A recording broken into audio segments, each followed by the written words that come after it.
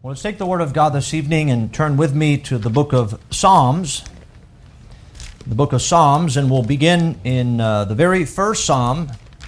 And the goal as we think about our Wednesday meeting is to go back and forth between the book of Psalms and the book of Proverbs, and I'll mention a few things about that in just a moment. But in Psalm 1, before we begin reading here, the book of Psalms and the book of Proverbs, although very distinct books, actually go very well together.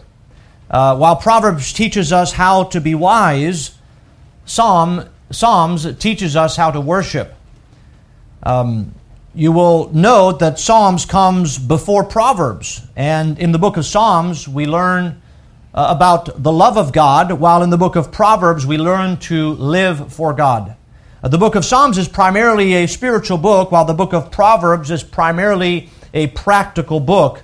Living our lives by the book of Proverbs, we will understand, is only possible when we first learn to live like the psalmist. So the entire book of Proverbs is, we know, predicated on the fear of God. And where is the fear of God learned? Well, I believe it is learned in the book of Psalms.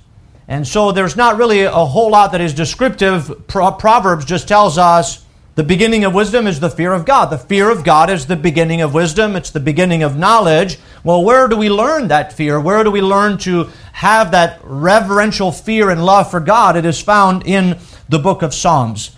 We're going to find throughout the book of Psalms much prophecy is found in this book.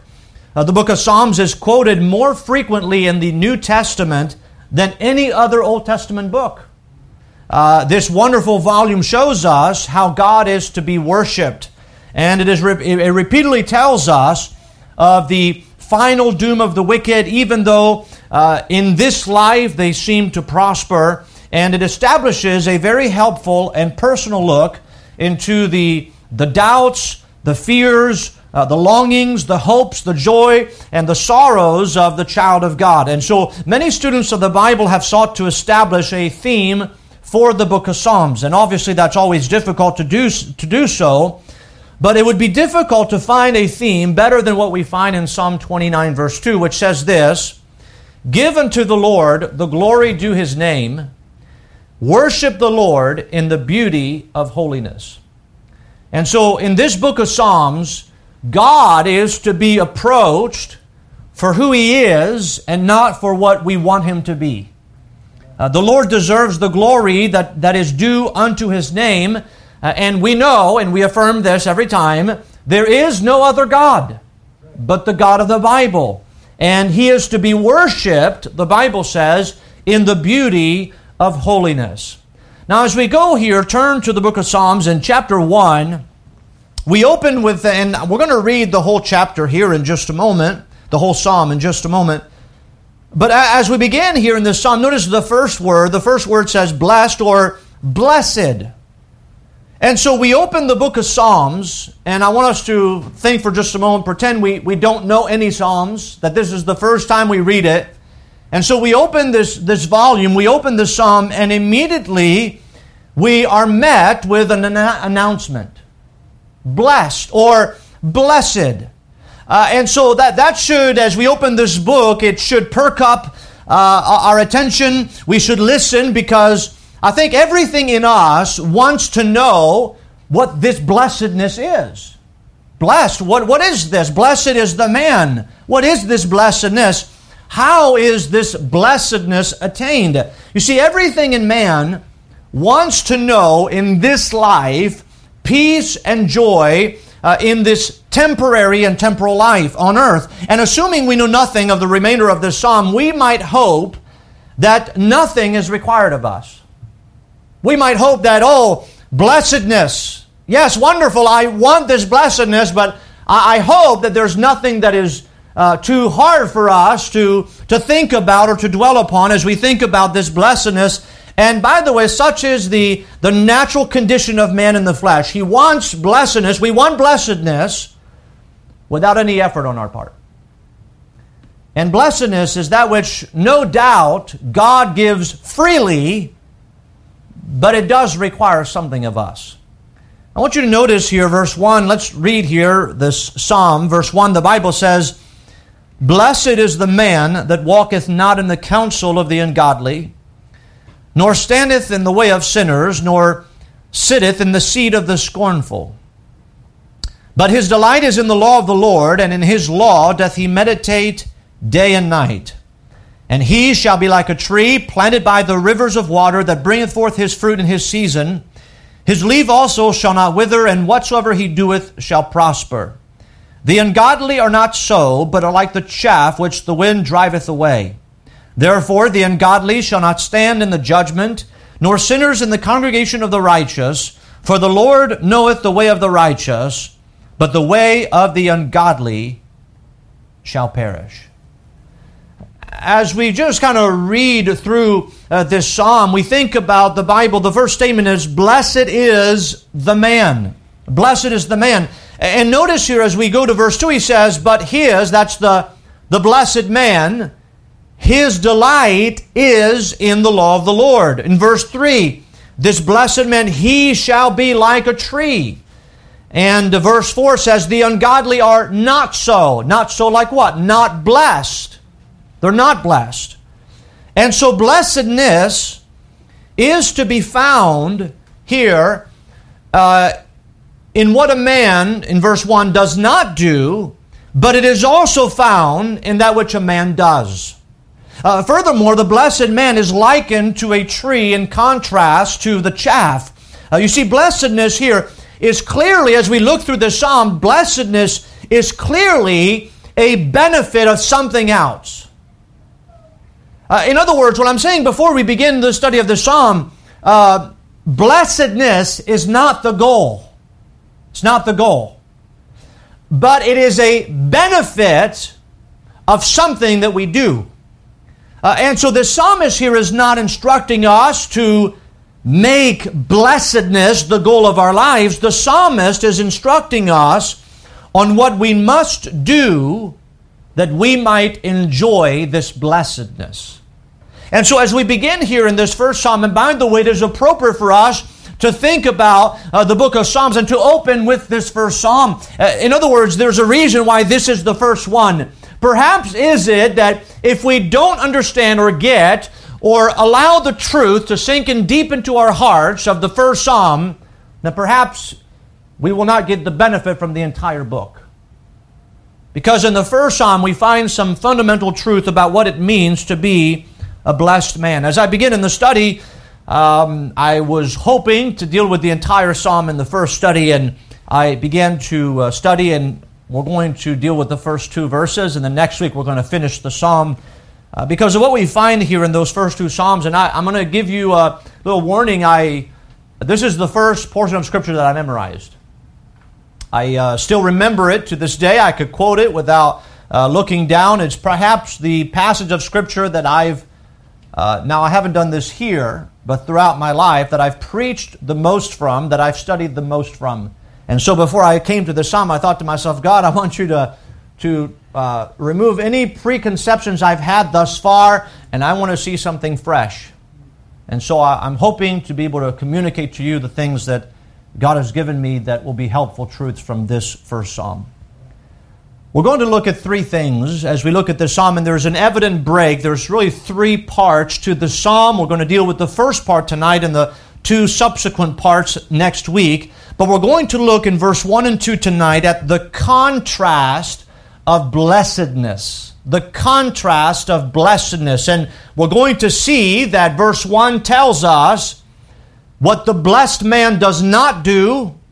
And then verse 2, the contrast is what the blessed man does do. And so there's a contrast between the one, what he does not do and what he does do. There is a negative description of the blessed man, but there's also a positive description of the blessed man. And then in verse 3 and 4, we're going to take a look at the comparison of blessedness. And so he's going to move in verse 3 and 4, and he's going to, if you would, compare the blessed man to what? To a tree. That's what he's going to do in verse 3. That is planted by the rivers of water that bringeth forth his fruit in his season. His leaf also shall not wither, and whatsoever he doeth shall prosper. And then he's going to compare the ungodly to chaff. And so the ungodly is like chaff. The comparison is that the blessed man is like a tree, while the ungodly is like chaff. And then lastly, we'll look at the certitude of blessedness. And so tonight, let's look at the first two verses and consider the contrast of blessedness. You see, the blessed man is first given a negative description followed by a positive description. And by the way, when we think about blessedness, we have to recognize that both of those are necessary. In other words, when we think about the Christian life, there are things that we do not do, and there are yet things that we do. And first, think about it, we are told what a blessed man does not do. And secondly, we are told what a blessed man does. And both of those are necessary for us to enjoy this blessedness that he's talking about. And so, let us not deceive ourselves to think that we can both love the law of the Lord while also loving the counsel of the ungodly. It cannot happen. Let us not think that we can stand in the way of sinners while also standing in the courts of the Lord. May we not be fooled to think that we can sit in the seat of the scornful while declaring that we are rejoicing in God. That cannot be. There is both a negative description of the blessed man, but there is also a positive description. And so let's consider first of all the negative description of the blessed man. Now, when we think about, before we go into the details here, when we think about here, blessed is the man. We're talking about the blessing of God, this blessedness that we're talking about. What does that word mean? You know, if we think about, God bless you, we say that. We say, God bless you. What do we mean by that? And the truth is, when we think about blessing, it really means happiness, joyfulness, but it is really rooted in peace. Knowing the peace of God.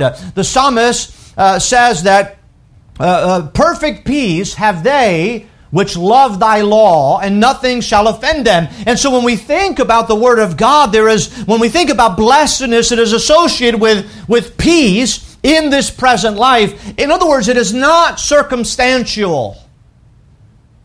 And we can think about Job. When we think about Job, we might think in our minds, wow, look at the blessing upon his life. Look at his children and his houses and his possessions and his herds and his servants. And look at all those things. And then when all those things were taken away, would we dare say that he was no longer blessed of God? No, we wouldn't say that. Or the Apostle Paul, when he had an infirmity in the flesh, when he had this weakness, and as he wrote to churches, he said, when I came to you, I didn't come with my own power, I came in weakness. But yet, although he had an infirmity in the flesh, we would still say that he was blessed of God. You see, we live in the United States of America, and so we might associate the blessing of God upon our lives with material possessions. But the truth is, blessedness that we enjoy today is the same blessedness as we think about the Knickerbocker family serving in Burkina Faso, which is one of the poorest countries in Africa. The people in the church in Burkina Faso can enjoy the same blessedness that we enjoy here in America. And it has nothing to do with our circumstances or possessions. So this blessedness we're talking about is really having the favor of God upon us.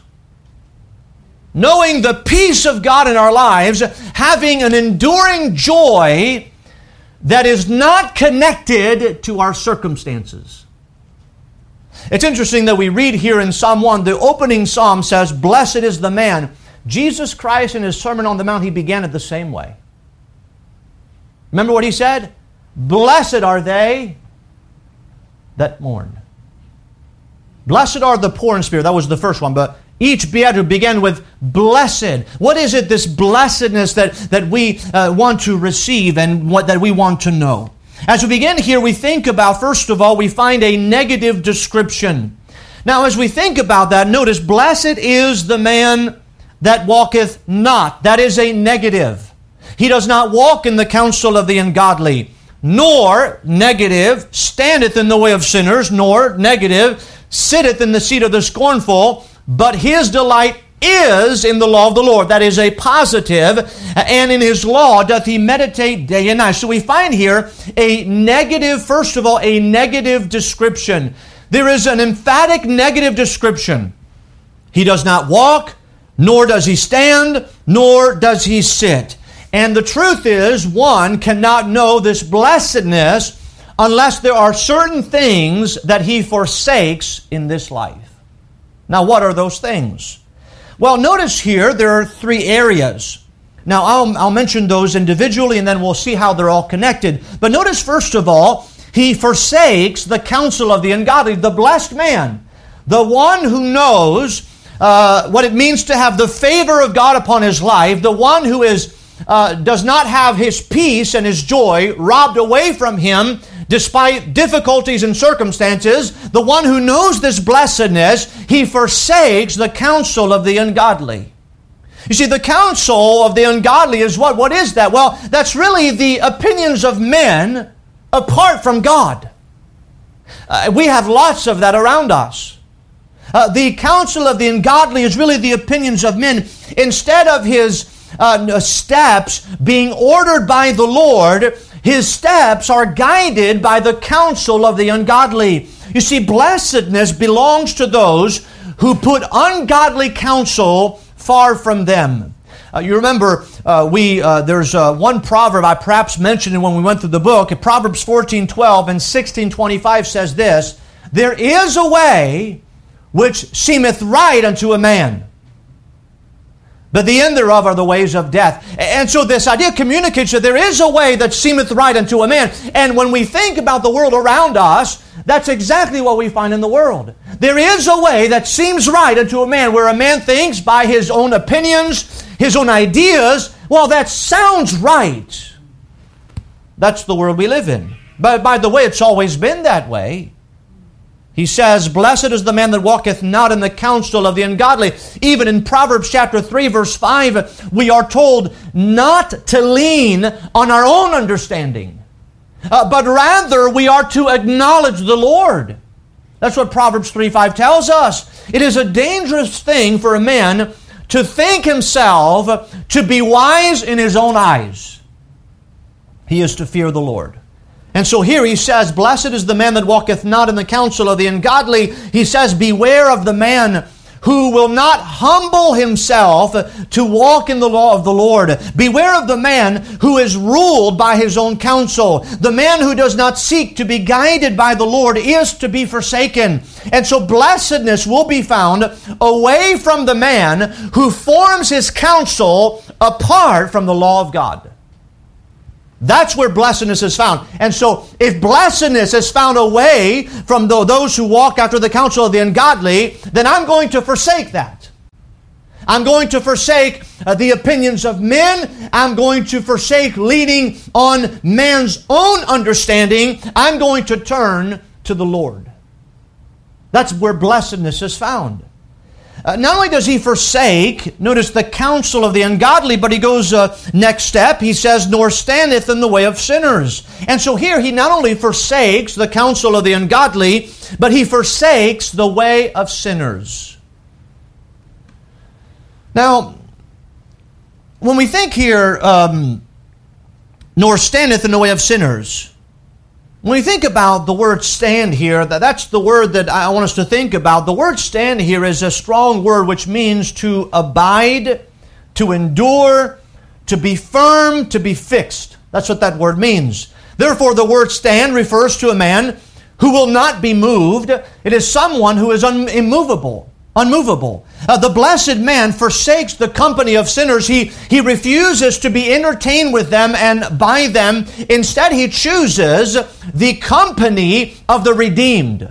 Now, not the sinners, but the redeemed. And so here, notice here the first step is there is the counsel. Don't forsake the counsel of the ungodly, the opinions of men, those who lean on their own understanding, and assuredly don't go the next step and be found standing firmly, unmovable in the way of sinners. Don't get to that place. And then thirdly, he says, forsake the seat of the scornful. Now, the word scornful literally means to make a mouth at. So it is someone who speaks a lot. This is the man who uses his mouth to scoff at God, to scoff at anything that is spiritual. In the general sense, the word scorner means literally teacher, interpreter, or ambassador. Psalm 26 verse 4 and 5 says, I have not sat with vain persons, neither will I go in with dissemblers. I have hated the congregation of evildoers and will not sit with the wicked. You see, the blessed man, the Bible says, does not sit, but notice here what the Bible says, in the seat of the scornful. So you see what he means? He says, don't get to the place where you replace the scorner, where you become what he is. Now it's interesting because here, the blessed man does not sit in the seat of the scornful. What is meant here by the seat of the scornful? Well, the seat is the place from which the scorner teaches. Jesus Christ, when he spoke of the teaching influence of the scribes and the Pharisees, he said this in Matthew 23, verse 1 and 2. Then spake Jesus to the multitude and to his disciples, saying, the scribes and the Pharisees sit in Moses' seat. What was he saying by saying that? He was saying that's where they teach. They're the teachers. They when we think about the seat, it is the place where people are taught. And Jesus Christ said that the scribes and the Pharisees were sitting in Moses' seat. And so when we think about the progression, he says, don't walk in the counsel of the ungodly, don't stand in the way of sinners, and don't sit in the seat of the scornful. And so here we find a progression in all of this. The progression is described of what the blessed man does not do. So notice, step number 1, I will call that we see his deception. He basically says, number 1, don't be deceived. There's a warning. Notice he says, blessed is the man that walketh not in the counsel of the ungodly. He does not say, blessed is the man that doesn't walk in the error or the evil of the ungodly. He says in the counsel. In other words, the idea is, it may sound good. It may sound like wise counsel, and so what does that tell us? That we can be deceived by that counsel. We may perceive that counsel not to be evil, not to be an error, and we may be deceived by it. And so here we see his deception. He says, don't be deceived. Step number 2, we see his resolution. He says, nor standeth in the way of sinners. In other words, that's a decision that is made. Because remember, the idea of standing is to be firm, to be unmovable. And so the one who takes the next step, he not only follows and listens to the counsel of the ungodly, but then as he listens to the counsel of the ungodly, he becomes unmovable in that counsel. And then he takes the step number 3, which is he becomes the instructor. So in step 1, his deception, you see, the blessed man is not swayed by the opinions of men. He is not deceived by the counsel of the ungodly. You see, deception is where it all begins. By the way, the devil has always employed the tactic of deception from the very beginning. It is something that we are familiar with. He loves to deceive, and the ungodly also loves to deceive. The counsel may seem grand, it may seem good. We may even say something like this, it sounds right to me. Deception. So we see his deception. Secondly, we see his resolution. The man who is deceived by the counsel of the ungodly will soon find himself standing in the way of sinners. He will find that the opinions of men have now become his own. Have you ever had that happen to you and you didn't even realize it? Where the influence have been so strong upon you that now the opinions of men in their own understanding and their own opinions and counsel have become your own. He has learned here to stand firmly in this counsel, and he is now living by such counsel. This is the man who resolves to join those who have counseled him. And then we see his instruction. So first his deception, his resolution, then his instruction. Naturally, the man who has first been deceived and made a decision to walk in this deception, eventually will become an instructor of the same counsel. He will get to the place of sitting in the seat where he himself once received instruction. You see, each step will lead to greater degradation and shame. Now, I've said this before, but this is the negative description. This is what the blessed man does not do. He does not listen to the counsel of the ungodly. He does not stand in the way of sinners. He doesn't sit in the seat of the scornful. But then verse 2 says, but. And let me pause before we go on and talk about the positive description. We must never be satisfied by negative purity. And what I mean by that is, sometimes we think ourselves to be most spiritual because, well, Pastor, I don't do this and this and this and this. And that's what the world does. And Pastor, I don't do those things. And I would say that that is a negative purity. Now, it is purity, but it is still negative. You see, the Christian life is not defined by negative purity. You see, rejoicing that we do not walk in the counsel of the ungodly and be satisfied with that. You see, blessedness cannot arise out of a negative life. It never does. It can only arise out of a positive life. Now, don't get me wrong, the negative needs to be taken out. But blessedness, in this contrast, he tells us blessedness is the man who doesn't do this, but then he says blessedness is found in the man who does do this. And so it tells us that both are necessary in this contrast. In the blessed life is the life where certain things are not present, but then there are other things that are present. So let's look here now. So we find the negative description of the blessed man, but then now we find a positive description of the blessed man. Notice verse 2, and we begin with what's the first word of verse 2? But. So, but gives us a contrast. When we think about the blessed man, he does not do this, but he does do this. And those are at variance, they are at contrast. And so, but here gives us the contrast for the blessed man. There is a direct contrast to be made. In other words, we can make the direct contrast with verse 1. And what I mean by that is this. The blessed man, he does not walk in the counsel of the ungodly. You know what that means? The direct contrast is the blessed man walks in the counsel of the godly. Right? That's a direct contrast. So, instead of him being deceived, what is the blessed man? He is submitted to the counsel of the godly. He's not deceived, he's submitted. Then, the second, we see that the blessed man, he says the negative is, nor standeth in the way of sinners. So that means that blessedness arises by the man who stands in the way of the righteous, who is firm there, who is settled, who is unmovable. That's a decision that he makes. And then thirdly, the blessed man, here the negative is, nor sitteth in the seat of the scornful. That means that blessedness means it is the man who sits in the seat of the wise. And so there's a natural progression. Just like there's a natural degradation, you listen to the counsel of the ungodly, you stand in the way of sinners, and then you sit in the seat of the scornful. And so it is for the blessed life. It is the opposite. You see, you hear, you submit to the counsel of the ungodly, then you make a decision to stand in the way of the righteous, and then you become the instructor in the wisdom that you've received.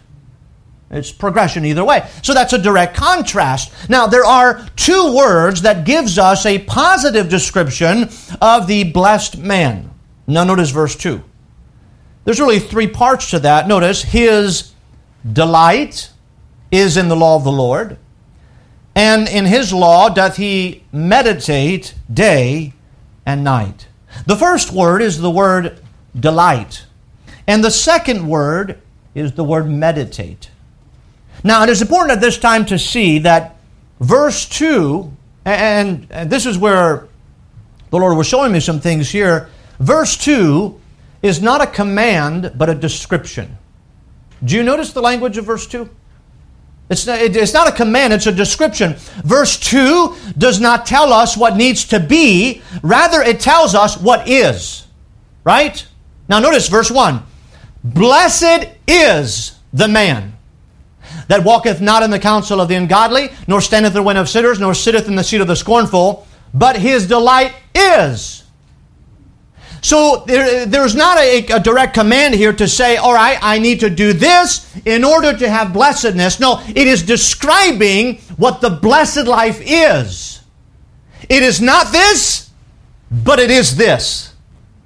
You see? So verse 2 does not tell us what needs to be, rather it tells us what is. Blessedness is found in what is and not what needs to be. You see, blessedness, and here is where we need to learn something here, is that blessedness is the result of something else. That's why I said at the beginning, blessedness is not the goal. It's the benefit of something else. And so here he connects blessedness to what is not, but then to what is. So, blessedness is found in what is, not what needs to be. Blessedness is the result of something else. Blessedness is not the outcome of what we do, but blessedness is present in what we do. Let me say that again. I hope that comes across clearly. Blessedness is not the outcome of what we do. Blessedness is present in what we do.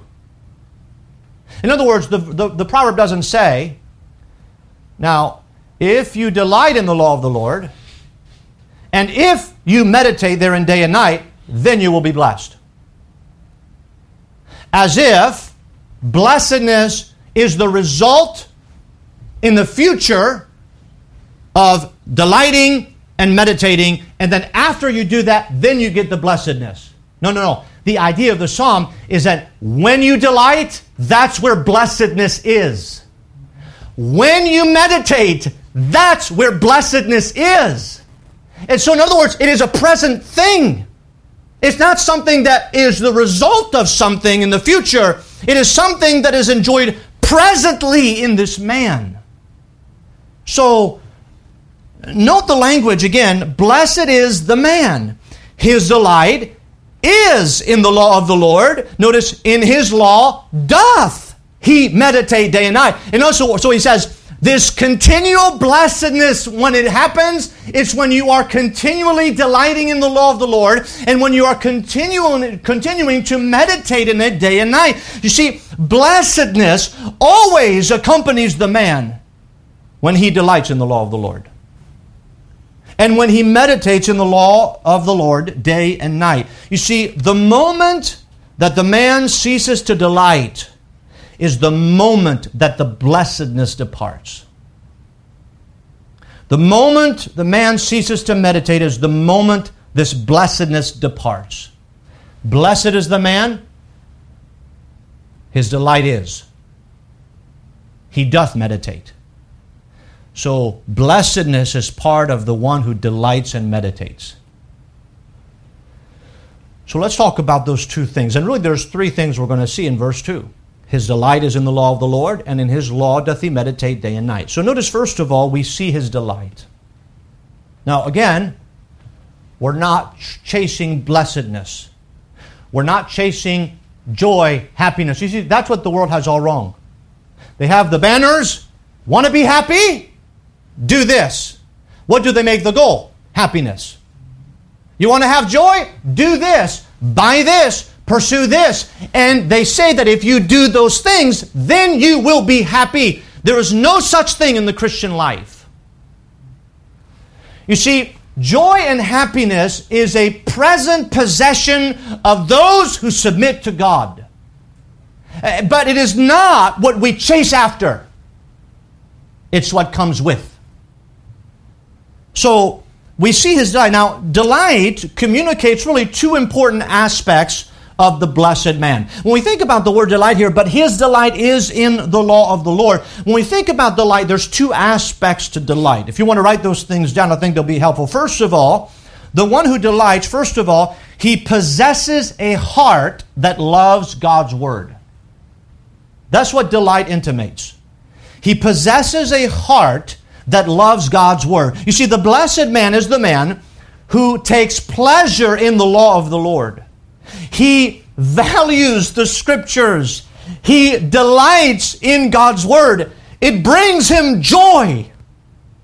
And by the way, we know the Bible teaches that very clearly. You value what you love. So delighting is the reflection of a man's heart's condition. Delighting cannot be separated from the affection of the heart. And so the man who delights means that he possesses a heart that loves God's Word. Psalm 119 verse 47 says this, "And I will delight myself in thy commandments, which I have loved." Did you get that? I will delight myself in thy commandment, which I have loved. So, delighting, understand, is the man who possesses a heart of love for God's Word. You see, he goes on to say, "My hands also will I lift up unto thy commandments, which I have loved, and I will meditate in thy statutes." Psalm 119, verse 47 and 48. So we see here, when we think about, what does it mean here? The blessed man is the one who delights in the law of the Lord. That means that he possesses a heart that loves God's Word. That's delighting. And by the way, blessedness accompanies this delight. So, you want blessedness? Don't look for blessedness. Rekindle the delight, and the blessedness will come. So he possesses a heart that loves God, but then there's a second aspect really to this word delight. The first one is that he possesses a heart that loves God's Word, but then he also possesses a desire to do God's will. You see, delighting also expresses a sincere desire to do the will of God. You see, a love for God's Word is inevitably accompanied with a desire to do God's will. Psalm 40 verse 8 says this, "I delight to do thy will, O my God. Yea, thy law is within my heart." Did you get the connection here? I delight to do thy will, O my God. Yea, thy law is within my heart. So when we read here, "Blessed is the man that walketh not in the counsel of the ungodly, nor standeth in the way of sinners, nor sitteth in the seat of the scornful, but his delight." The man who possesses a love for God's Word and the man who possesses a desire to do God's will, that is the man who delights. And that is the man who has a blessedness that accompanies him. No doubt. So see, first of all, we see his delight, but then so he delights in the law of the Lord. And notice, and in his law doth he meditate day and night. So first of all, we see his delight, but then we see his meditation. Now, meditation has really, I think, lost its meaning today. We might think that meditation is a place where you just get a mat out in your living room and you cross your legs, put your fingers together, and just try to empty your mind of everything. That is not meditation. Meditation actually is the opposite of that. Meditation actually means to think. If you're trying to empty your mind of everything, you're not thinking. So, what is meditation? Well, to meditate is defined to mean this. Basically, it means having a close or a continued thought. It is the turning or the revolving of a subject in your mind.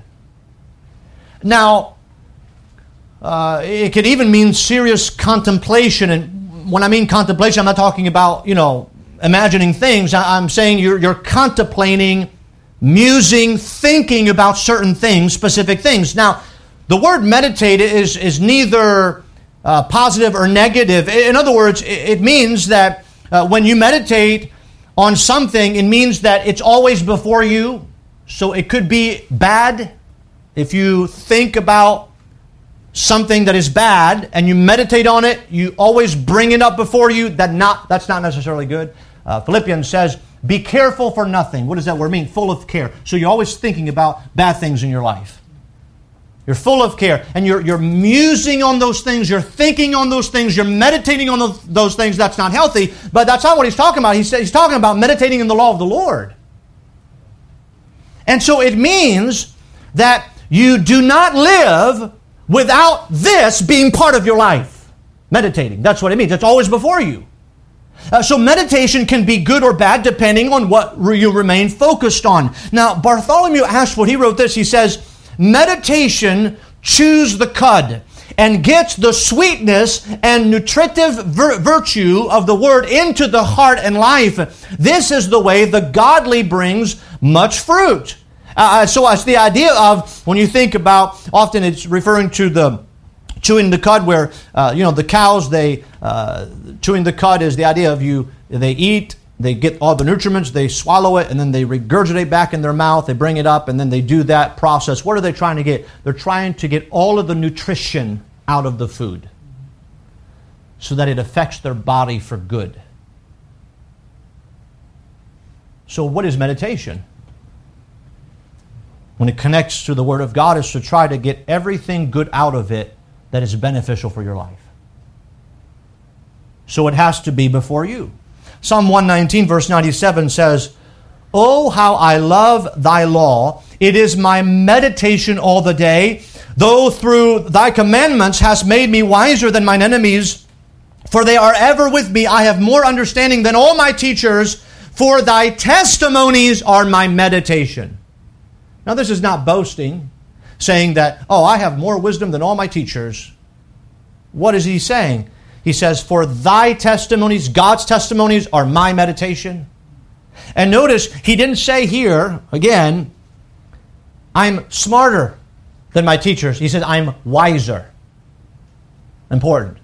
It's not bringing down his teachers. It's saying that wisdom is connected to God.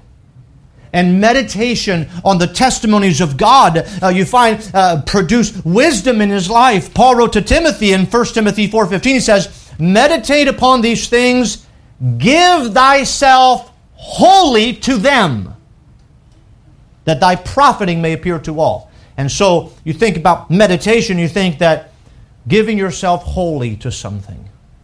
Always having this before you. And by the way, that takes time and purposefulness to do that in your life. Purposefulness. Why? But what you know what we tend to think on. It's the end of the world. Everything's bad. The gas prices, everything, it's all going to be over. Destruction, misery, sadness, sorrow. We tend to think that way. And we often neglect the blessedness that accompanies those who meditate in the law of the Lord. You know how to cure a lot of the sickness and the worry in the world? Right here. Meditating in this book. You see, meditation is really an insight into the heart of man. Psalm 19 verse 14 said, let the words of my mouth and the meditation of my heart. See, meditation is a heart thing. Be acceptable in thy sight, O Lord, my strength and my Redeemer. Thomas Watson, he said this, meditation is the touchstone of a Christian. It shows what metal he is made of. It is a spiritual index. The index shows what is in the book, so meditation shows what is in the heart. But there's another thing we find here in verse 2. We not only see that his delight, we see his meditation, but then thirdly, we see his seasons. Notice what he says in verse 2. But his delight is in the law of the Lord, and in his law doth he meditate day and night. So I studied the psalm before, and I preached. I was thinking, my mind thinking about, morning you get up and you get in the Word of God and you think about it through the day, and then in the evening you think about it before you go to bed, and then you go to bed. But here he says that it is supposed to be meditate day and night. He doesn't say evening, he says night. You see, there is an application here that needs to be made. We know that during the night, most people will usually be found sleeping. Correct? Right? Amen? Okay. I do not think that the application is for us to meditate while we sleep. That's quite impossible. Rather, the word can be understood as season. A season. In other words, there's the season of the day and there's the season of the night. You see, the day is understood as a time when we might perceive that our life is good and well, and that God can be praised during the day season. The night can also be understood when we are in the dark season of life. The night may be seen as the time of affliction or trouble or persecution or sorrow. For example, Job, in Job 30 verse 17, he says, "My bones are pierced in me in the night season, and my sinew take no rest." What was he saying? He says, I used to have the blessing of God in my life. I used to have health and possessions and children. But then the night season came. And when the night season came, I found myself, my bones are pierced in me. And so he's talking about the season of his life. He's in the night now. Just like the psalmist. "Yea, though I walk through the valley of the shadow of death, Thou art with me." He was not talking about physical death here. Now, I know we're talking about funerals, but he's talking about the valley of the shadow of death. When everything is dark, when you can't see clearly, when the circumstances are affecting you negatively, that is the night season. Psalm 119 verse 92 says this, "Unless thy law had been my delight, I should then have perished in my affliction." What does he say? He says, "God, unless I had found a way to delight in your law during my time of affliction, during my time of the night season, then I would have perished. But because I delighted in thy law, you preserved me in my affliction." You see, while the Word of God causes us to praise Him in the day, the same Word brings us comfort in the night. Charles Haddon Spurgeon said this. He says, "Our worst things are often our best things. As there is a curse wrapped up in the wicked man's mercies, so there is a blessing concealed in the righteous man's crosses, losses, and sorrows. The trials of the saints are a divine husbandry by which he grows and brings forth abundant fruit." What is he saying? When the Bible says, "In his law doth he meditate day and night," he delights in the law of the Lord. He meditates in it. Notice, day and night. That means during the good. You see, he turns to the Word of God, and when things are good in his life, he can praise God. He can say, "God, you're wonderful, you're merciful, you're good," and the goodness of God leads us to repentance.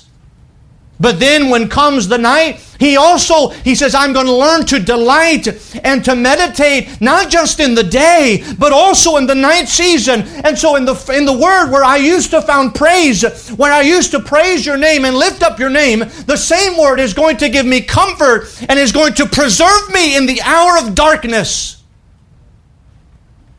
My friend, that is blessedness. Blessedness is not connected to our circumstances. It's when the child of God knows what it means to praise God in the day and to rejoice in God in the night. But that only happens when he delights and meditates. It is assured that if we learn to delight and to meditate in the day, we will automatically learn to delight and meditate in the night. Why? Because the day prepares us for the night. So as we read this psalm, verse 1 and 2 says, "Blessed is the man that walketh not in the counsel of the ungodly, nor standeth in the way of sinners, nor sitteth in the seat of the scornful. But his delight is in the law of the Lord, and in his law doth he meditate day and night." We're going to look at next week, but notice, I want to connect there with the end of verse 3. He says, "He shall be like a tree planted by the rivers of water, that bringeth forth his fruit in his season. His leaf also shall not wither." And notice, "And whatsoever he doeth shall prosper." Whatsoever he doeth shall prosper. Well, there's plenty of examples in the Bible where we find that. You remember God told Abraham arise out of that country, and then he says, I'm going to bless you. And then he got to the land. He got there, and you remember what happened? Famine. Well, wait. God, I thought you were going to bless me. I thought you said, I will bless you. And in thee all families of the earth will be blessed. And this is going to be your land. And I go to the land that now there's a famine. You see, blessedness is not the absence of the famine. That's not what blessedness is. Blessedness is the presence of God.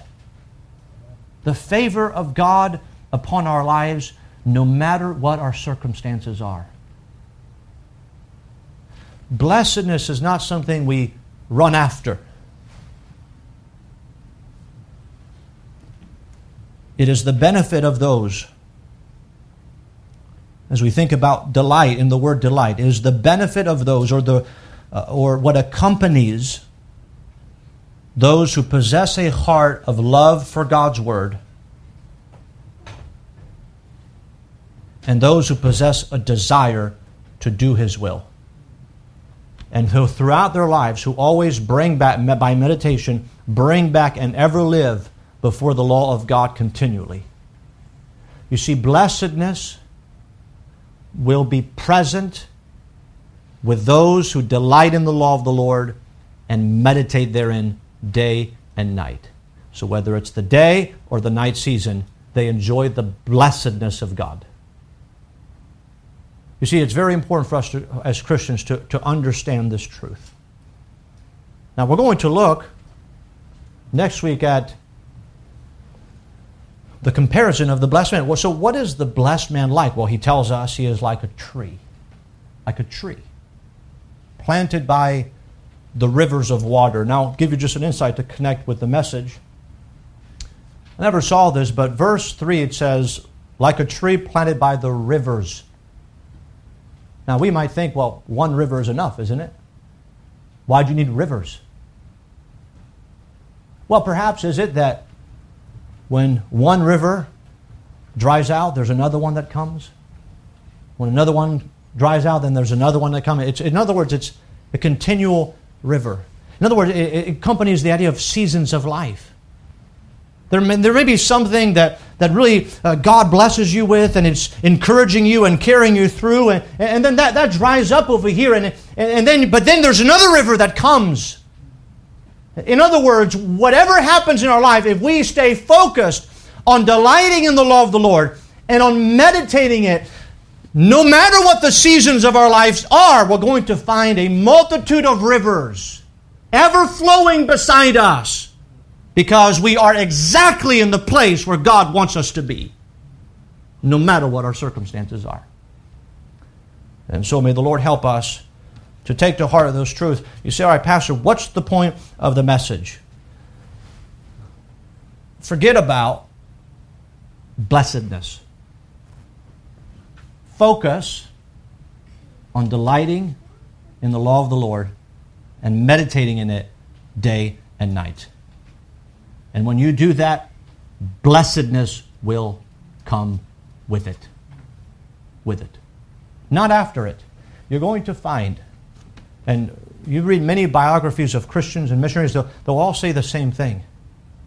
When the difficulty presents itself, they lean on God, continue to delight in God, meditate in the law of the Lord, and then God in those difficulties gives them the blessedness.